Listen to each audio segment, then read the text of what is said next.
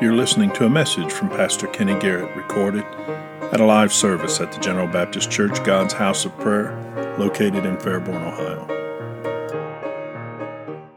Open your Bibles to Philippians. We'll get started in one verse.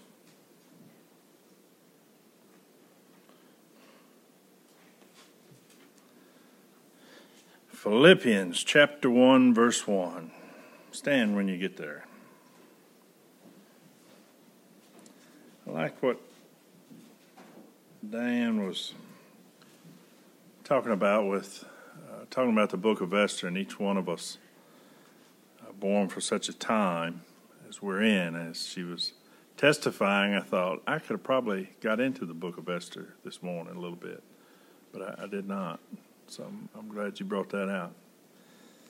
People get bogged down in the history of it and all those weird things. It fits, because here we are, we are made for such a time as we're living in, and we know that because we know that God is perfect in all that He does, and He's chosen us for this time and this place, and here we are together. So this morning, we'll just read one verse, that first verse there in Philippians chapter 1. It says, Paul and Timotheus, the servants of Jesus Christ, to all the saints in Christ Jesus, which are at Philippi, with the bishops and the deacons. Will you bow your heads with me? Dear Heavenly Father, we thank you, Lord, for this day that you've given us, for this time you've given us to assemble. I pray that your will's done within these four walls. Anoint me to preach the message you've given. Anoint ears to hear, hearts to understand, and will draw us closer to each other as you draw us closer to yourself. In Jesus' name we pray. Amen. You may be seated.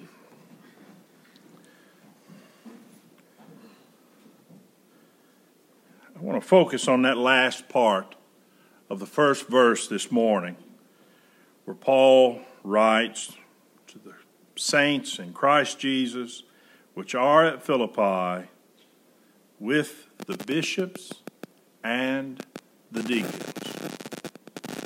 Several years ago, I received an invitation in the mail, and I've kept it all these years. I didn't go. But when I opened it and I read it, the first thing I did was I either sent a text or I called Mark. And I said, you got to hear this. And the invitation, I think it's technically an anointing, charge service or anointing service. And this is how it reads. It says some words, and it says, God's people, we do announce the consecration of the Most Reverend Dr. So-and-so to the sacred office of Episcopal Bishop. I said, Mark, you got to hear these titles. This is fantastic. I said, we'll vote you in as the Episcopal Bishop, and you'll be the Most Reverend Dr. Mark Van Hoos, Episcopal Bishop. And he said, well, I'm not a doctor. And I said, well, if you got that many titles, I don't think anybody's going to focus on any degrees or anything like that. And I said, then I'll be the second one. He was the person that was doing this. His title was the Chief Consecrator, the Most Reverend Apostle so-and-so. I said, no, I'll be that one. I said, those are the best titles I've ever heard in the church. And it makes their name this long on this invitation. And, of course, we chuckled about it, and I've just been in my desk drawer all these years. Because I think I can see the humor when men get together and try and figure this stuff out and start dragging words together and making up titles and hierarchies and things of that nature. You get titles like the sacred office of Episcopal Bishop, Apostle, Chief Consecrator. But Paul writes to just two. We see here in the Word of God. Bishops and deacons. He doesn't include Sunday school superintendents or anything like that. There's just two offices, bishops and deacons. Turn your Bibles over to the book of Acts. And as we're turning there, I want your mind to wander back, because I know as I look around the room, I know we can all remember them. They were They filled these pews here. They filled the pews in the church in Dayton. And every one of them looked like it was about 150 years old. They had polyester from here all the way to the floor. And they were loud colors. Some were solid, but the lapels were wide. The ties were wide.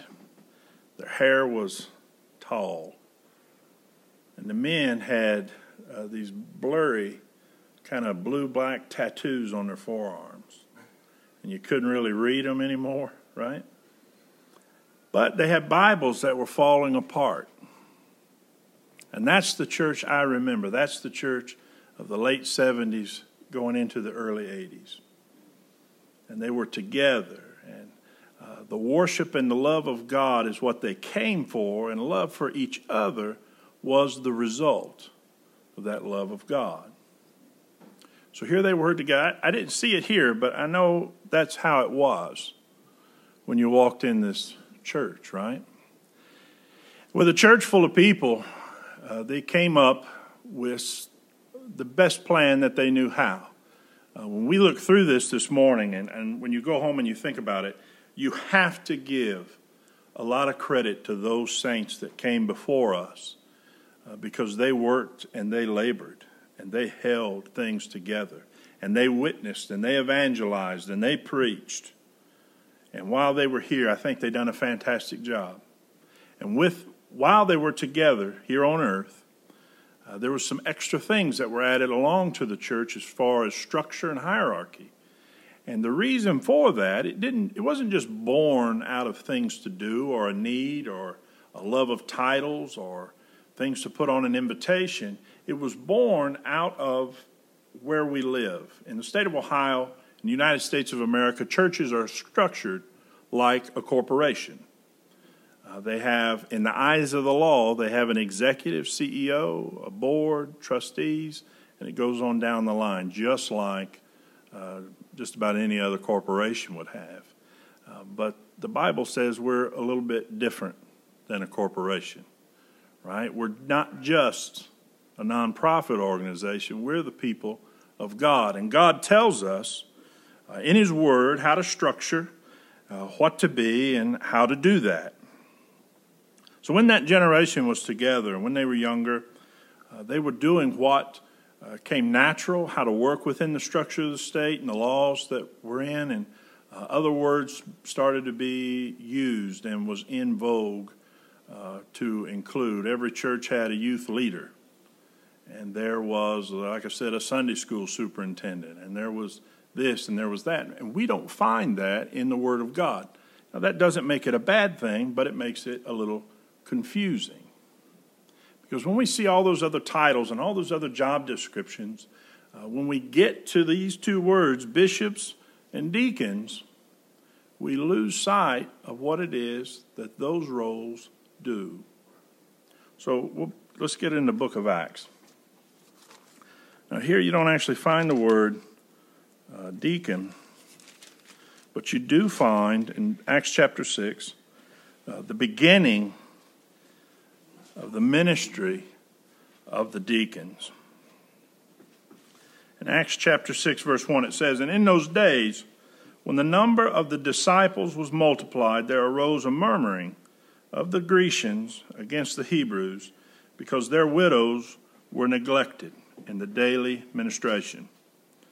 When the 12 called the multitude of the disciples unto them and said, It is not reason that we should leave the word of God and serve tables.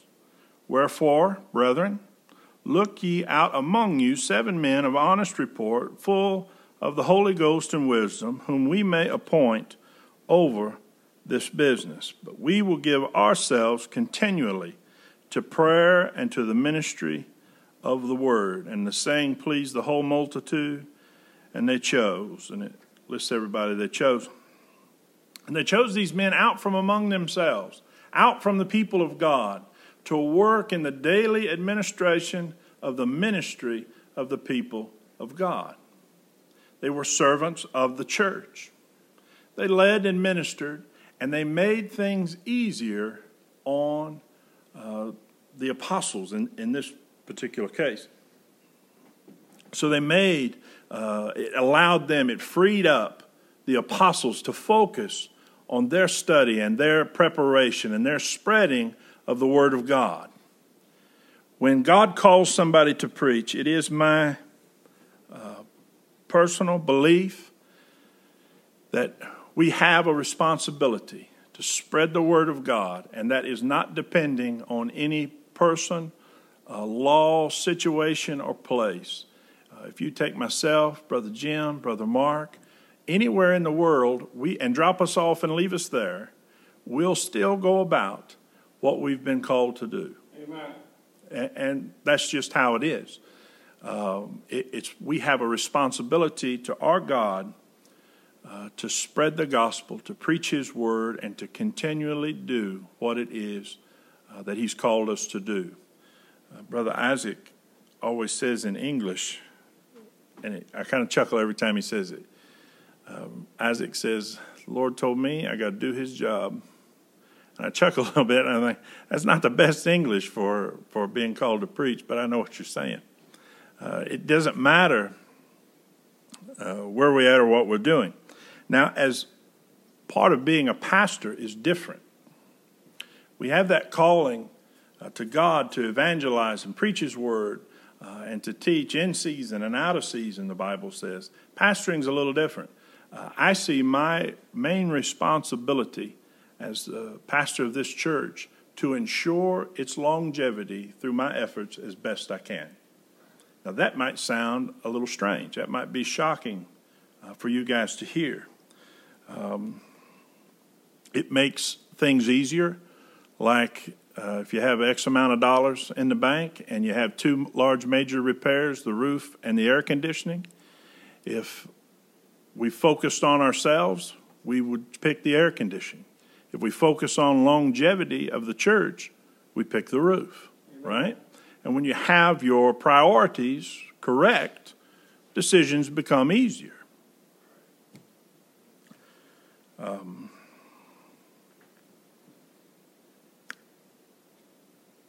As the New Testament uses the term bishop, elder, and overseer interchangeably. And it's all the same offices as pastor. Now, you and I agree, for the most part, I'd say, on what the responsibilities, the qualifications of a pastor are, of a preacher is.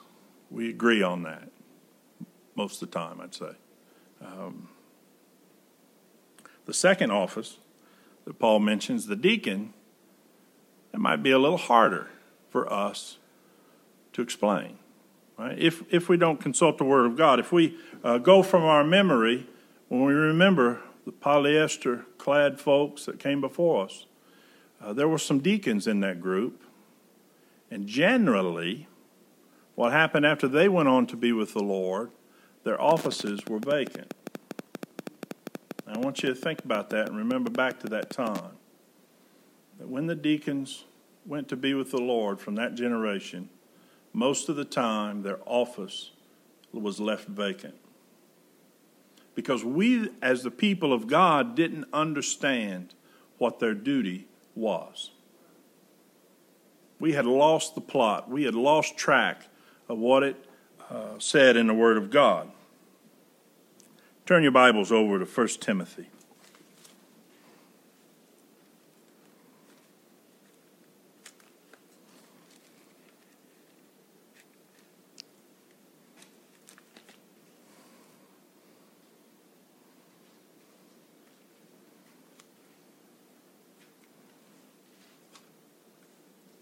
First Timothy chapter 3.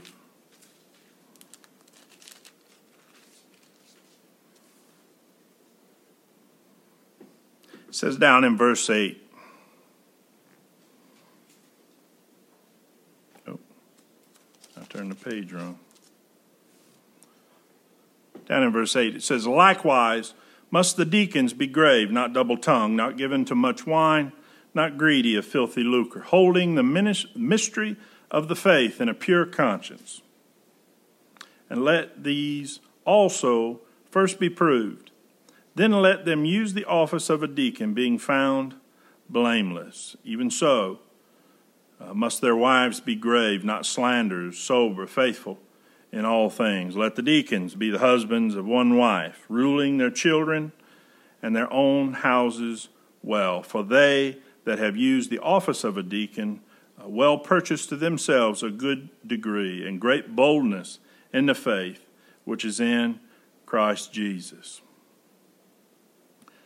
When Paul writes these things, he's giving Timothy and us the qualifications of what the church should look for in a deacon.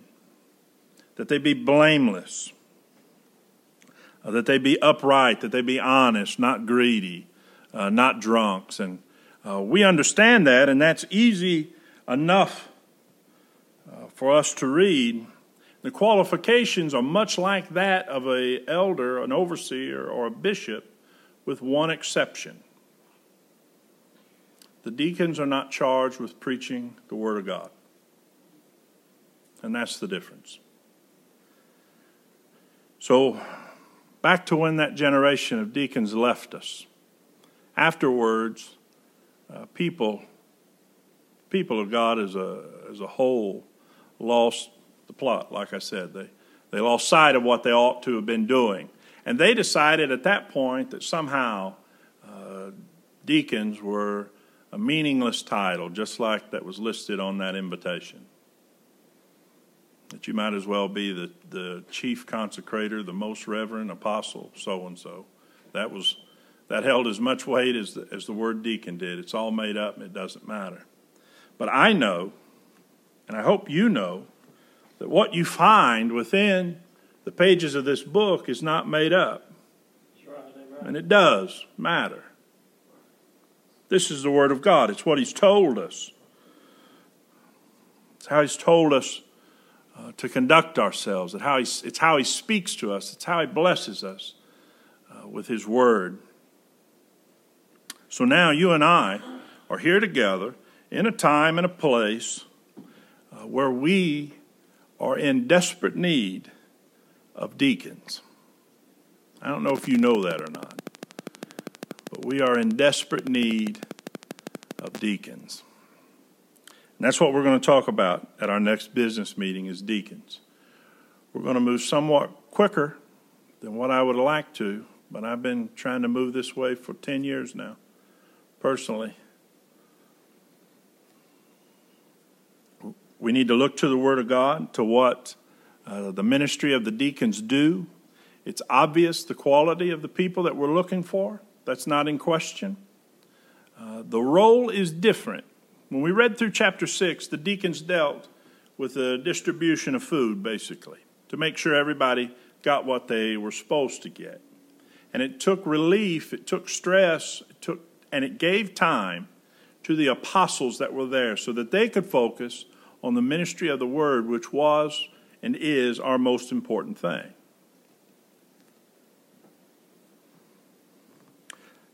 So that's situational.